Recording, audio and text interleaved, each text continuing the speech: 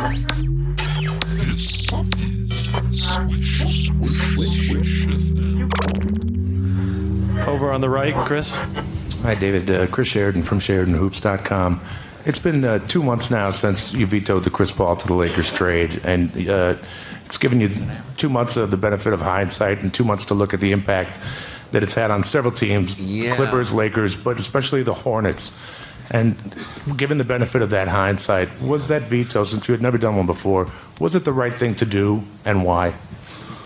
Should I answer? Okay.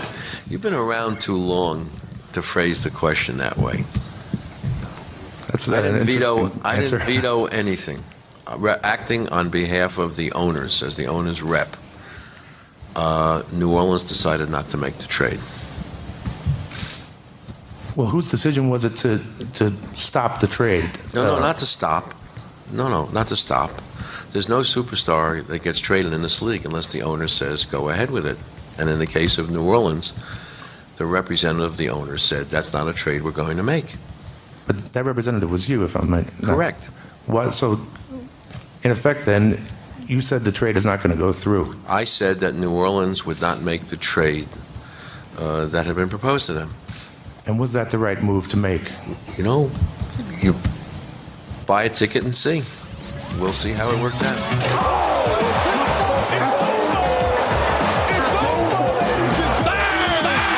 You have to be willing to rewatch a movie. Oh, hell yeah.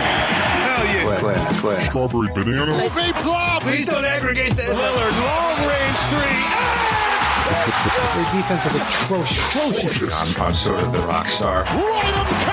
People. Tissot is the official watch of the NBA. Everybody who listens to this podcast knows how I feel about aggregation. I'm oddly intrigued by neck tattoos. We love China. We love playing there. Oh, man, I'm sorry. It's just hitting me right now. Shut up and listen. You think you're better than me?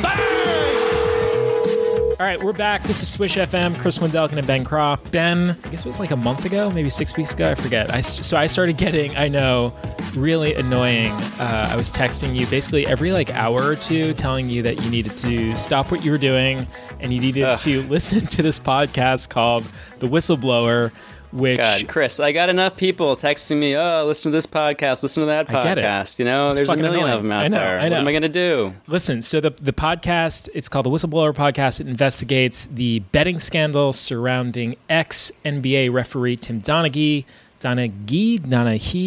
whatever. So Donaghy worked NBA games for 13 years, and then in 2007, vis-a-vis a Gambino crime family wiretap, he resigned when the FBI discovered that he'd been fixing and betting on games that he was refereeing. So ultimately, Donaghy goes to jail. He pleads guilty on 2 counts, serves 15 months in federal prison. The Whistleblower podcast explores the scandal and surmises, I think, basically that Donaghy didn't act alone, and the NBA league office not only knew about the games being manipulated and controlled, they, in fact, were deeply involved. So our guest today, Ben, is a journalist, producer, host, the man behind the Whistleblower podcast, Tim Livingston. Tim, welcome to the show. Thanks for taking a few minutes to talk. I hope I accurately described your podcast. No, I appreciate it, Chris. That was a hell of an intro. One take, everybody. And Chris just fucking nailed it. He's an actor, folks. Yeah. Listen, this is his gift, all right? This is what he does. How you doing, man? I'm doing well. Thank you guys for having me. Excited to talk a little Whistleblower. I haven't done an interview in a minute, so I got all this pent-up energy and emotion from watching the NBA over the past couple months, and you know, my boy Scott Foster's been all over the place, and there's been just in the news a little bit lately. So much bad replay bungling and just great refereeing. Because I'm that guy on Twitter now, I guess, where people come to be like, hey, did you see this? So I get all that fed to me on social media, which is again a blessing and a curse for those who love basketball and love the art of the sport, but also are now cognizant of the other side, the dirty side. So it's great to be on. Tim, for our audience, some of our audience maybe hasn't heard the podcast yet.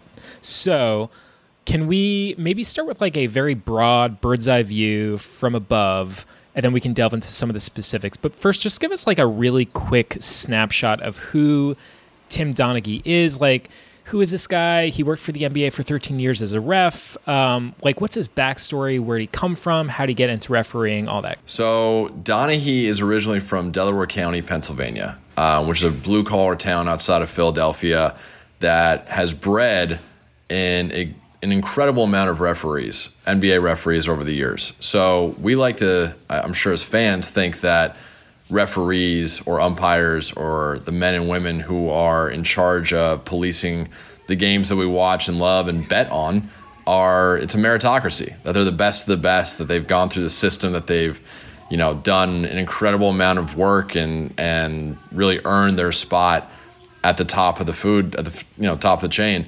Tim Donaghy got an NBA refereeing job at 27. His uncle was an NBA referee. His father was a college referee. It was pure nepotism, as many referees of that era were, benefited from.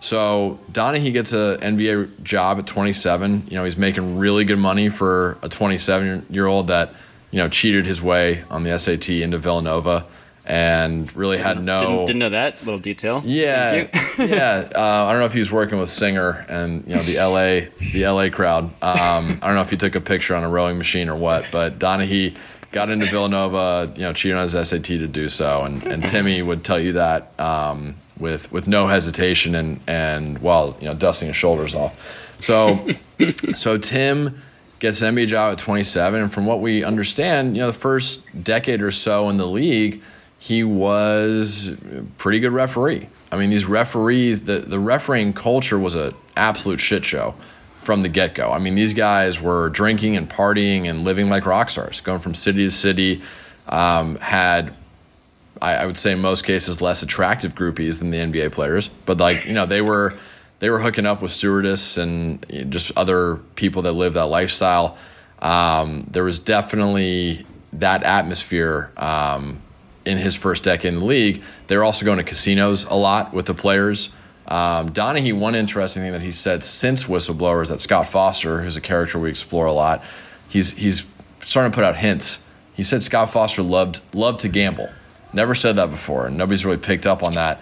But all these guys love to gamble. To go on a little aside, after the NBA, after this huge scandal, which we'll get into in a second, the NBA commissioned a report called the Pedowitz Report, which investigated all the league's referees and whether or not they were potentially complicit in this thing. And although, not surprisingly, the NBA commission report did not see that any of these NBA referees should be fired or reprimanded or, in any way. Now, hang on there, Tim. I believe it was an independent investigation, so it seems totally above board in my eyes. Ben, you're correct. Excuse me. Okay. It was an independent investigation. David Stern. Let's be fair to Lawrence Pedowitz, okay? Yes, Pedowitz. I'm just imagining David Stern looking over and just making his red lines and telling Lawrence, "How could you put this in here, you idiot?" But it concluded, I think, that 90+% of NBA referees admitted to Pedowitz, the guy who did this report, that they engaged in various forms of gambling prohibited by the NBA.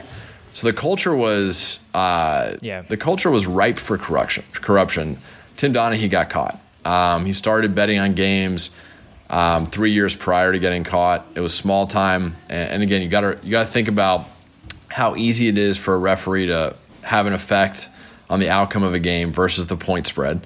If you want a really bad team in the NBA to beat a really good team, that's really hard to, you got to be a real maestro if you're a referee to pull that one off without it being incredibly obvious. It's doable, by the way, but it's harder to manipulate a game, in that way. But if it's a 7-point spread, Lakers are favored over the Celtics, and you want the Lakers to cover, well, if you start calling a lot of fouls on the Celtics in the second quarter, you're in a really good spot to potentially manipulate that game. Anyway, so Donaghy starts betting on games. It gets bigger and bigger, and eventually he brings in two guys, Tommy Martino and Jimmy Baba Batista, and yes, those names are real. He brings in Batista, who's very, very big in the gambling world, as a sheet maker. And this is interesting, getting in the weeds of gambling. Jimmy Batista wasn't a bettor. He worked with bettors to put their bets in a lot of different places and try and keep those bets under the radar as much as possible. You can't, most sports books in Vegas, if you go and try and place $1 million bet, that's going to be too much liability. And they also know that you probably got something, right? So Batista spread out money for gamblers, from Vegas to Macau to, all the European sports books, on and on. So Donaghy teams up with Batista. They're making what they claim to be a small amount of money, which I believe to be a very large amount of money, now betting on games that Tim Donaghy's refereeing. Tim Donaghy claims that he never fixed a game.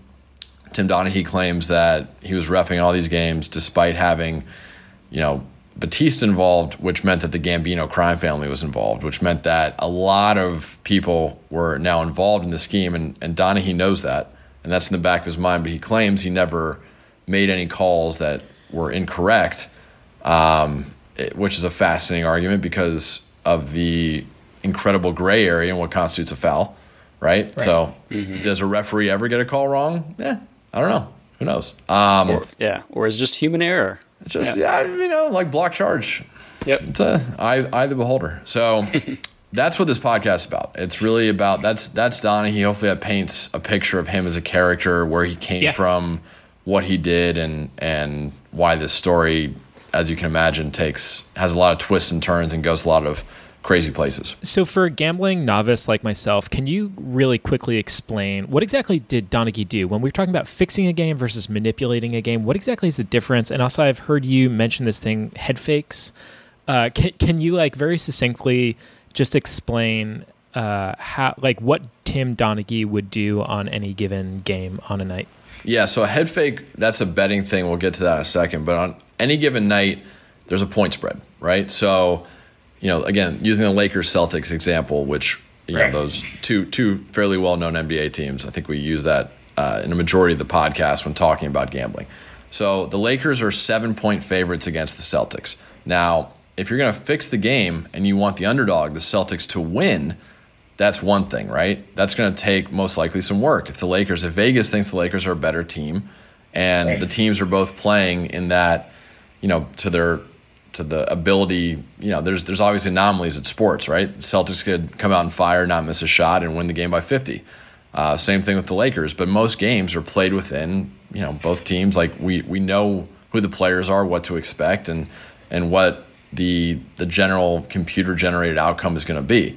So fixing a game, if you're betting on the Celtics to win, or if you're a referee trying to fix the game, the Celtics need to win the game, and that is hard to pull off, right? I mean, it's probably going to take a lot of fouls.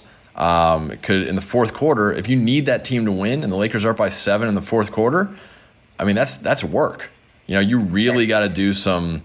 You really have to do some obvious stuff, which referees have done before, to make the game close and to give the Celtics a chance to win.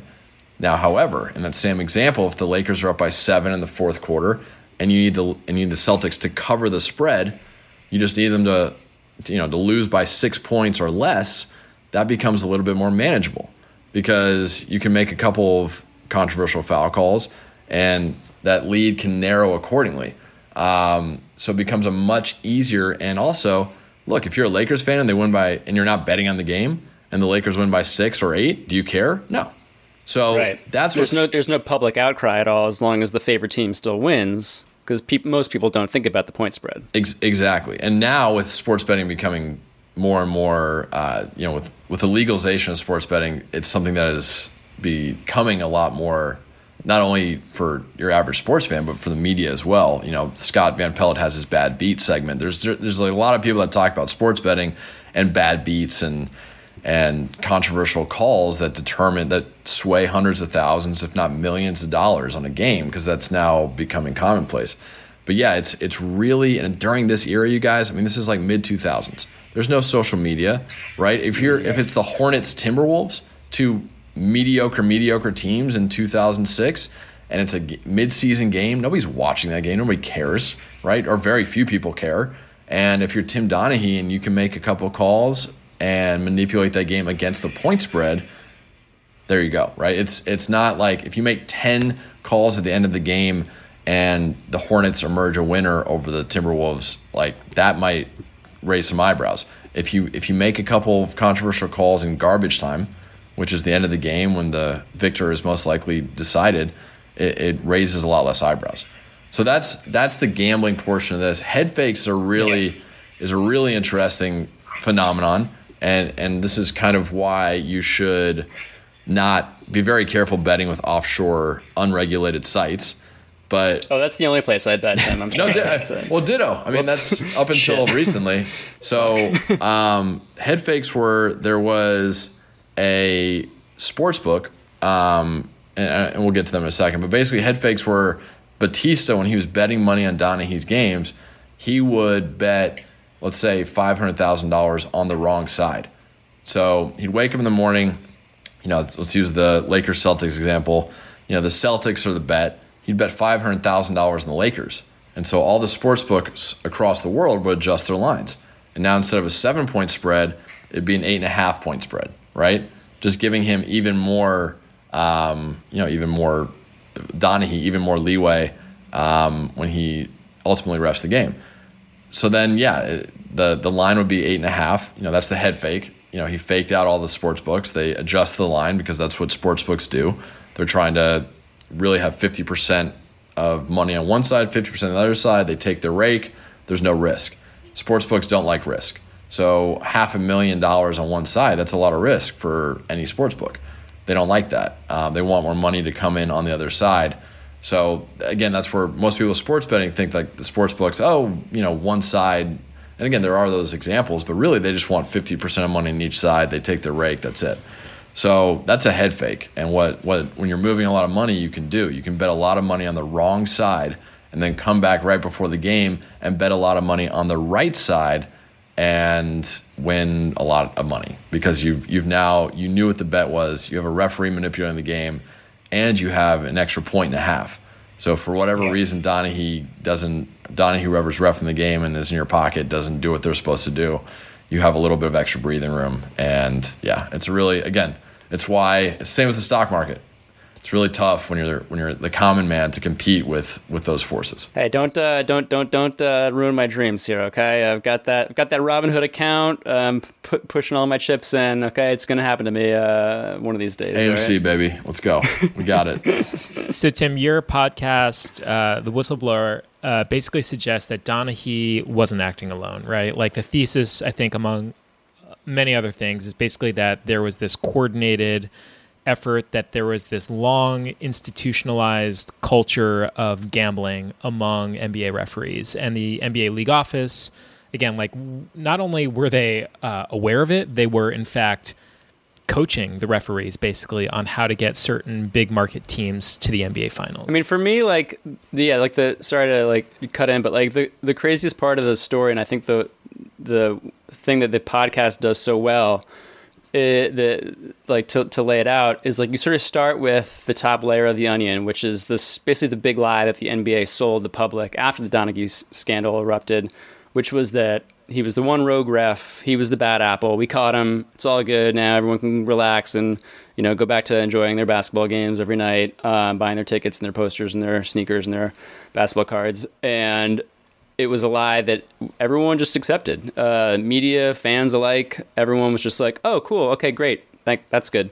And then the sort of like next layer of the onion is like, oh, actually, it turns out Donaghy wasn't the only ref. There were lots of refs that were doing shady stuff for all sorts of different reasons, usually because of their involvement with less savory characters, I guess you could say, whether they were, gambling or in the, sort of more even like darker criminal realms. And so then you're like, oh, so the real story is that there were more refs like Donaghy, and it was actually a big problem that the NBA wasn't controlling, and, they were doing a terrible job of like fixing this like systemic problem.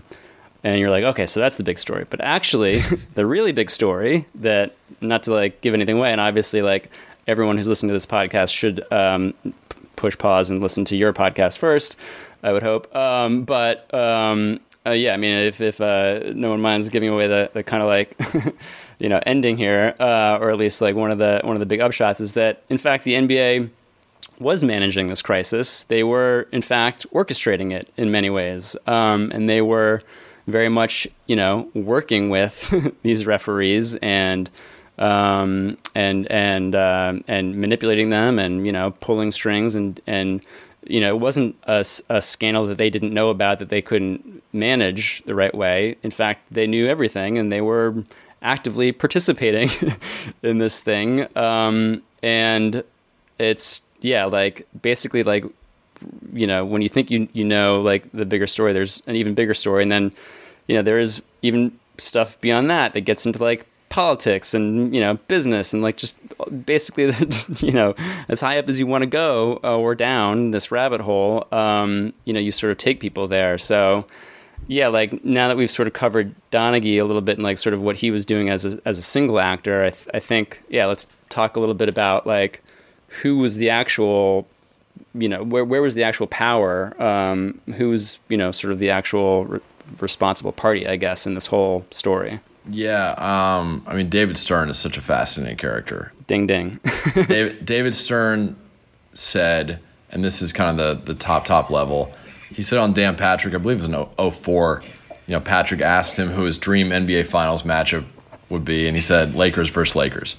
That comment alone, if you think about, if you're a referee hearing that comment, think about how manipulative and brilliant, frankly, that comment is to put out into the public, right? So yeah, the guy came right out and said it. He basically admitted it on the record. Stern is so fascinating. Also, look, none of these refs were angels or anything like that. But like, if your boss tells you, "Hey, this is the end outcome that I want. I would really like this end outcome. It will be the best thing for our business." Like, gambling stuff aside, it's hard to unhear that, right? Like, you are sort of trying to, just from a sheer, like, I'm trying to preserve my job, survival sort of mode, you are kind of like, hey, I want to stay in the good graces of my boss. And that is part of one of the major problems with this story, which your podcast does a beautiful job shedding light on, is that, like, this is not an independent agency, these referees. Like, they are not independent of David Stern and Adam Silver. Like, they are employees. Like, they might not want to identify as such, but they are effectively taking marching orders, whether they want to believe that or not. Talk a little bit about David Stern here. Yeah, and it's very well said. The referees there's just such clear, when you really boil it down, there's just such clear motivation for the referees to put the big market teams and big market stars into the finals, right? Because they're getting graded by the various characters. There's a whole grading system for referees, and the grading system really is manipulated by the NBA.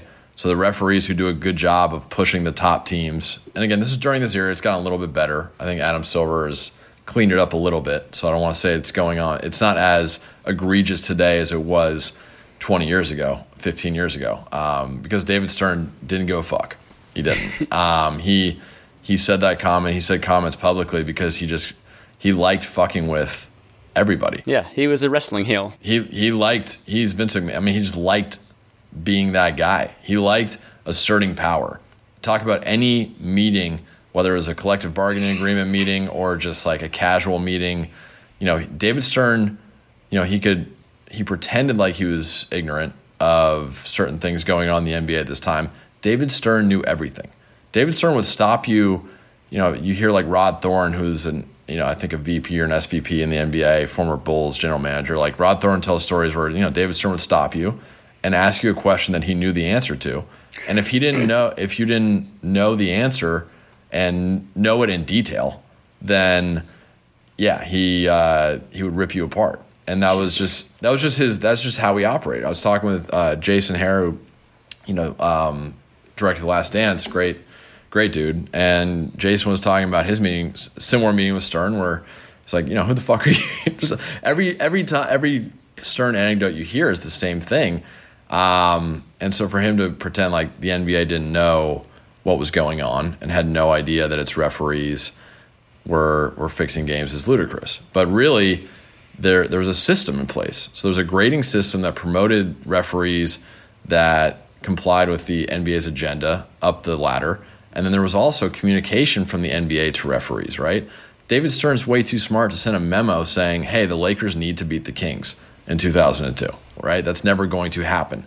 But if you look at the way the NBA communicates with its referees, what they did often was they sent memos saying, hey, Shaq's not getting enough foul calls in the low post, right? So Donaghy describes this in Houston, Dallas, when he worked the playoffs in 2006.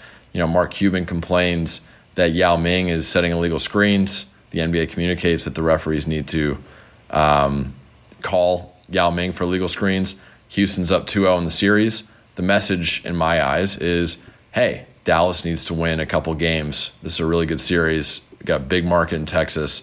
We need this series to even up, right? And I think if there's two types of human beings.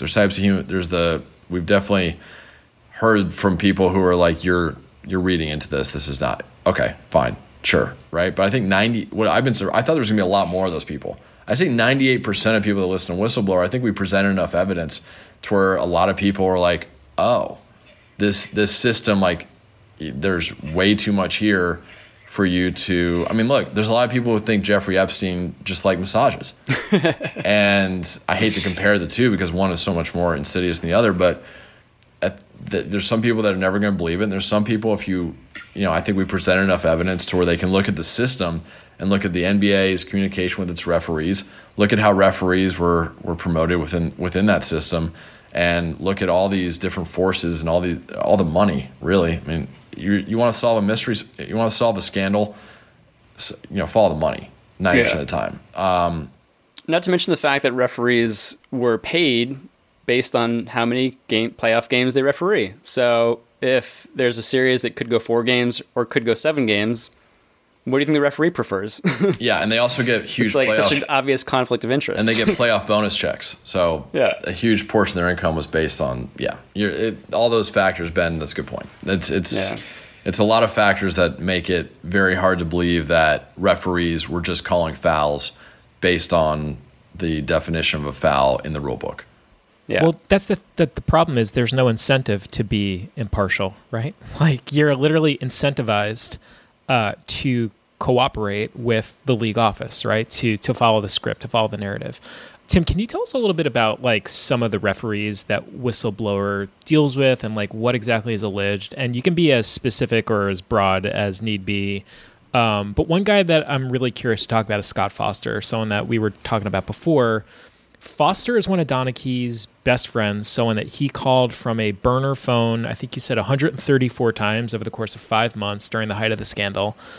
Like, how does this guy still have a job? I ask that in all seriousness. Like, it would seem like a very faulty business practice to have, like, if we all worked in an office and there was someone that we worked with that had all these, like, crazy allegations against, and there was lots of evidence that this person was like a bad actor, wouldn't it make sense just to like cut the head off the snake and just be like, where there's smoke, there's fire. Let's just get this guy out of here. So you tell me, like, why do you think that someone like Scott Foster, there's a lot of smoke, like why does he still have a job? So in 2007, that was Stern's brilliant PR tactic, right? So we make an argument in the podcast that the NBA leaked the story of the scandal. And the reason that the NBA did that, we argue, and a lot of people, agree with this, and this is not just me pulling this from thin air. This is all the attorneys and FBI agents involved with the case. This is their theory, which I agree with. The reason the NBA leaked the scandal is because they needed to pin everything on Tim Donaghy. So they wanted the scandal out there to be like, Tim Donaghy. Remember that name. That is the guy. That is the rogue criminal in this case. There was one bad referee. His name is Tim Donaghy. Let's get the news out there. And that did 2 things. One, it alerted everybody in the NBA, hey, don't talk about this thing, right? This is bad. This is really bad for the NBA. This is potentially, this could affect this business. This could cut this business in half if we don't play this right. Right? If it's one bad guy, we can sweep this thing under the rug in a couple weeks. If if half your referees are in on this, then nobody's going to trust you as a sport. This whole thing could crumble. So Scott Foster was best friends with Donaghy, and starting when they started the same year in 1997. I've never met Scott Foster in person. Him and Donaghy are cut from a very similar cloth. I've talked with a former NBA coach who described, like the bouncer at a club that you hate, the cop that you hate, and the referee that you hate are all the same person. And they're in this position of power, right? They have a badge, or they got a striped shirt, or they're deciding who crosses this threshold into the club. They have this power, and they're very weak people, and they're very insecure people, and they're people that I think most people don't like being around. There's a lot of borderline personality disorder for those who know psychology in there, a little bit of touch of sociopath and a touch of just being a dick. So Foster and Donaghy, I think, are cut from that very, very same cloth. Foster last year in the Thunder Rockets series, talk shit to Chris Paul before the game. So you're looking at not even the Donaghy stuff. I mean, he's doing stuff today as the NBA's senior most official, which just makes your blood curl. Is he currently the senior most official in the league? I think it's Foster. I think Foster's the number. They don't have actual rankings, but he's the guy. I mean, Foster's the guy. I mean, when we got in touch with you, I told you the story via email that I'll share with the audience. So I'm a huge, unfortunately, I'm a huge Knicks fan. And there was a crucial game earlier, I guess in February or March, whatever it was, between the Knicks and the Nets. Really fun, competitive game. Julius Randle is called for some crucial call against Julius Randle in the final, 20 seconds of the game. And it is blatant. It is obvious. All the commentators on TV are calling it out. And it turns out Scott Foster was the referee in the game. Julius Randle, after the game's irate. He's screaming at Foster. A wild finish, bizarre finish. Knicks doing some great things defensively down the stretch, but Julius Randle turned it over. He still wants more of an explanation. And Randle very upset after being pushed away by his teammates. And they're smart to get him away. The emotion's high for Julius Randle, who played brilliantly with 33 points, 12 rebounds, 6 assists. But the Knicks fall short. Look, I'm a Knicks fan, so I get it. I'm always going to, have, see things through orange and blue colored glasses here. But it seemed exceptional that he was exceptionally mad at this guy. And then I go online on Twitter afterwards, and Damian Lillard calls out Foster by name. How can Scott Foster make that call against Julius? That seems really weird. Something's going on. So then I was like, wait a minute, Scott Foster, this is the guy from Tim's podcast. This is the same fucking Scott Foster that Tim Donaghy has a whole call record speaking with 134 times after games. This is insane that this guy still has a job. Still has a job. Yeah, and the NBA, Whistleblower has gotten a lot of downloads, which is very, as somebody who worked in this story for so many years, the fact that it exists is amazing. The fact that it's resonated with so many people is even more amazing, and it's done well. The numbers, millions of people have downloaded this podcast, but it hasn't reached that place in the zeitgeist. James Harden hasn't mentioned it, right? There could be a tipping point with our research to where the NBA has to comment, but until the NBA has to comment, they're not commenting. Until a reporter asks Adam Silver point blank, what about the Whistleblower podcast stuff on Scott Foster? The NBA, I assume, is cognizant of our research and our work, and I think it's almost a comment because if we were wrong, they would have jumped all over it, been like, oh, this is. I'm sure I would have got an email from Tim Frank, their SVP of communications, being like, you're wrong about this, you're wrong about this. I haven't gotten that email either. Wow. So they're not arguing anything that we report, but they're also not commenting on it. And it's interesting. And so that's why Scott Foster still has a job. Yeah, Scott Foster's a referee because if you fire Scott Foster, then you're admitting that you're admitting you guilt. were right. Yeah. So it's never going to happen. I'm sure it's on their radar enough to where they're kind of ready to set him out to pasture. And a big thing that the NBA does that's equally, it's so brilliant and evil at the same time is that they keep all the referees on the payroll forever.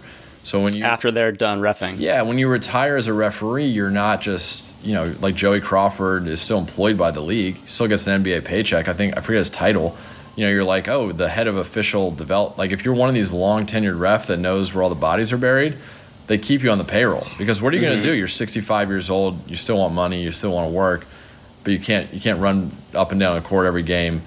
You can't go get another job. If your resume just says NBA referee from top to bottom, like that's all you know, and that's your only real vocation. And that's kind of how this works. It's fascinating. But these referees keep the secrets because of that, because they really can't break them. So you were talking about the reaction that the pod has received, and that brought me to a question I had about, like, I've seen a good amount of coverage of it, in various outlets. I know you were on the Dan Patrick Show, but I haven't seen you on ESPN or like NBA on TNT or Bleacher Report, for example, and I thought that was kind of curious because this is, I would think, a pretty big story that people would want to talk about.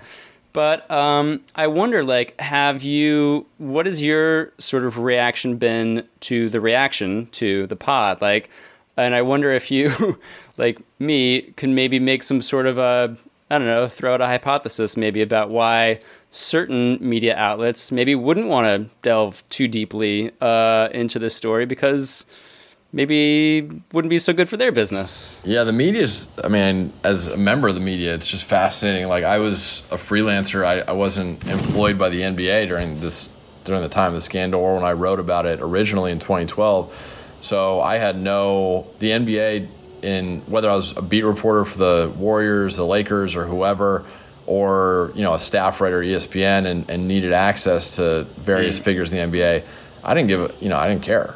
I wrote about, the first thing I wrote about this story is that I thought there was more of the scandal, and I thought Tim Donaghy wasn't a rogue guy. I thought there was a real problem here, a real systemic problem with the NBA and its officials.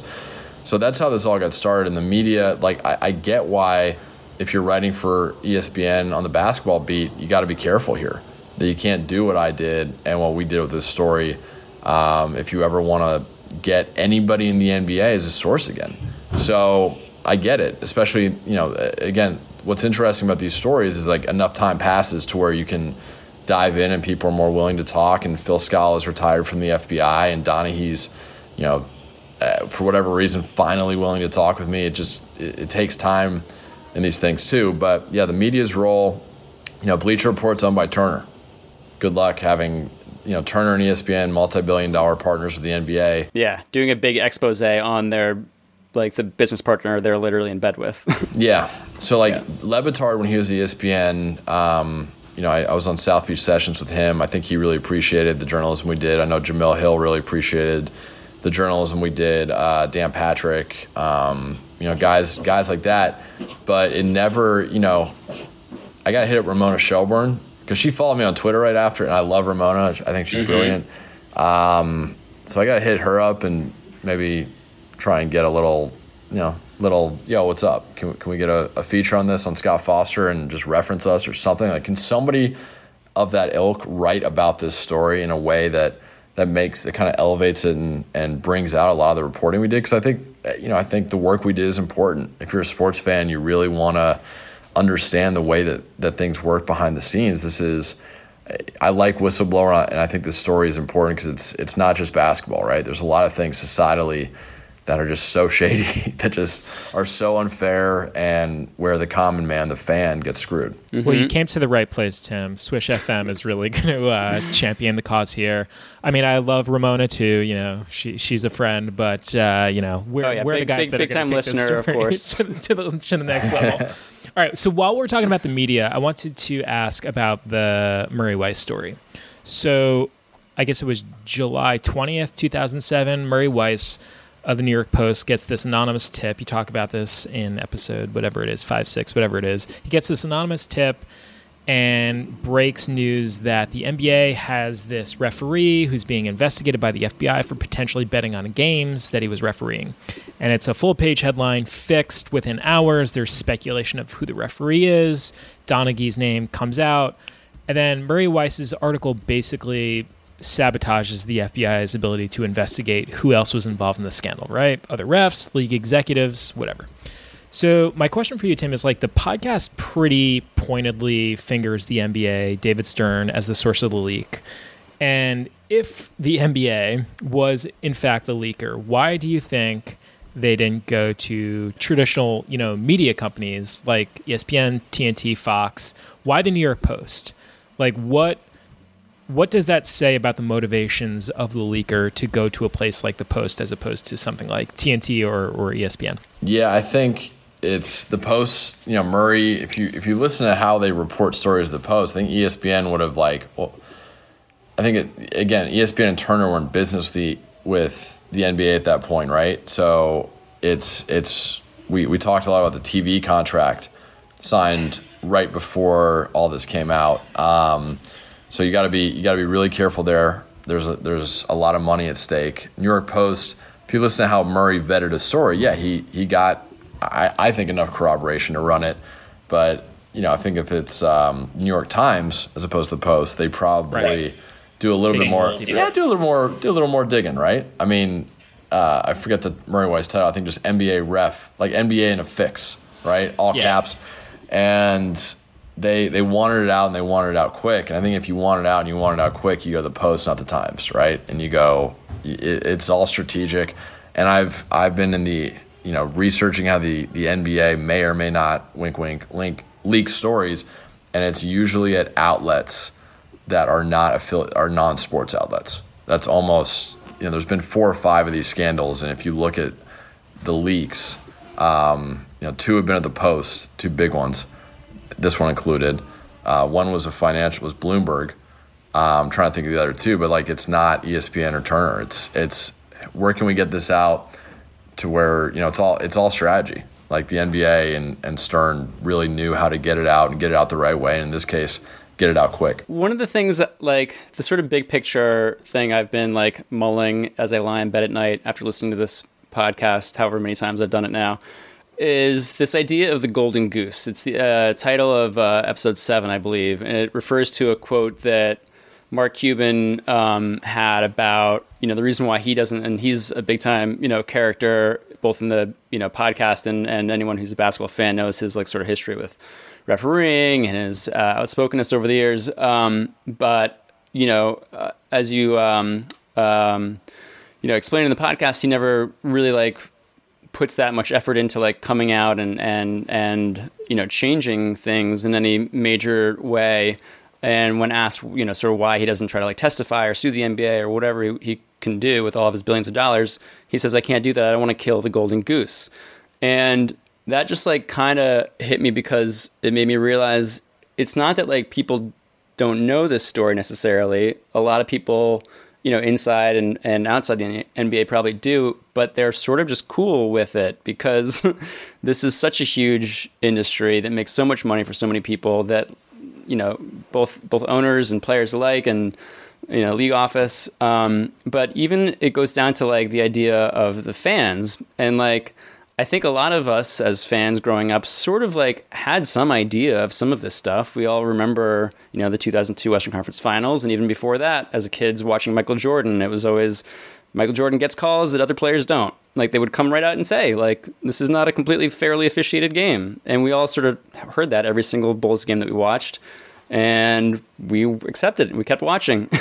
So I guess my question, and this is kind of a vague, open-ended one, but in terms of if you think this is ever going to change, if the system is ever going to be reformed, do you think that's ever going to happen? Or is it sort of everyone from the top of the league to the fan watching games, if it turns out that the NBA was much more like professional wrestling and these games were basically just scripted and staged, would we really care? Would everyone just be well, as long as we're all making money and we're all, getting our little drug, our escapist couple hours in front of the TV every night, would we just keep accepting it? I think my hope is that with Whistleblower as a first step, that within, I'll give it a decade, that we can shrink. Right now there's such a large chasm of trust. There's so much distrust in the NBA and basketball as a system and as a sport. And doesn't mean we don't watch it, but if you watch, again, Twitter, talk about drugs. Twitter's a powerful one, and one that I actually quite enjoy. But the commentary during NBA games and just officials in general, it's just always the same thing, right? I think there's very few people that believe that NBA referees make every call unbiasedly. I just don't think that most fans believe that line of thought pre-whistleblower or post. So I think what we deserve as fans is just, some real transparency. And I just hope that in 10 years, the referees there's just a system in place where they aren't graded by the NBA at least, where they're not like directly employed by the NBA, where at least if they could just fake it a little bit at this point, that would be wonderful. Adam Silver, if you're listening out there, come on, man, just give us something. Give us something to believe that you're not in control and puppeteering the outcomes of these games. So it's tough to say, do I think that it's ever going to be, 100%? No, I don't. I don't think it's possible with basketball, which is another interesting thing about the sport. There's just so much ambiguity in what constitutes a foul that I think it's going to be impossible. Because even if 3 referees are doing their darndest, sometimes, it's just humans are humans. Referee hates Joel Embiid, hates Giannis, hates LeBron, hates whoever. That subconscious dislike is going to affect the outcome in some way. So baseball is going to have robot umpires soon. And umpires are really, really going to play a very, very, such an incredibly small role in determining, their missteps, the Angel Hernandez's of baseball, are going to become so irrelevant. It's going to be a beautiful thing as a baseball fan for me, because, it's going to be technology-driven and robot, this part of the sport that, it has so much sway over what we actually want, which is the players determining the outcome of the game, is going to become really, really marginalized. Whereas in the NBA, it's just, there's really you can't have robots ump a game. I joked that the better system might be to have players call their own fouls. Maybe we do it that way, but really, I don't think we're ever going to get to that point. I think as basketball fans, we just have to keep pushing to try and get the league to change and to try and continue to improve the system. Which again, Adam Silver's done an okay. I'll give him a 4.7 out of 10. 2-minute rule's stupid, but at least you tried something. I think it's good that referees are at this point no longer all from Delaware County. That's a check. That's a plus. And I think it's good that you don't. No disrespect to that wonderful part of the world. Good old Delco, but I think you don't recognize referees the way you did. We're joking before we got on about Joey Crawford and about these referees who are such a part of the show. The referees should not be a part of the show. The referees should be in the shadows. Yeah. The Bevettas and Crawfords are no longer as big of a part of the show as they once were. So those are all pluses, but I think we have a long way to go, and I don't know, truthfully, if we'll ever get there. Fascinating. All right, Tim, we know you got stuff to take care of. Thanks so much for hopping on today. Tell us where the audience can follow you, what you're working on, anything you want to plug. So it's the Whistleblower podcast. You can find it anywhere you would find podcasts, in Apple and Spotify, all those places. Anything else we want to know? Where are you online on Twitter, Instagram, any of that stuff? I'm on Twitter at Tim Likes Sports. The old Instagram is Timstagrammin'. I'm more active on Twitter than IG. My wife made me take down all my IG photos, and I have to remain a man of mystery because of the subject matter I'm dealing with. But yeah, I'm on the social medias. Really appreciate you guys having me on. Whistleblower podcast. Search it wherever you find your podcasts and tell your friends. Yeah, thanks for taking a couple minutes, that's all we're doing these days, and really appreciate you coming on and just thank you for the podcast. It's really has just we joke how it's it's a post whistleblower and a pre whistleblower world that we it's our dividing line. So amazing work. Thanks so much, Tim. Congrats, Tim, and enjoy the rest of that NBA season. We know you'll be watching. Appreciate it, boys. You've been listening to Swish FM.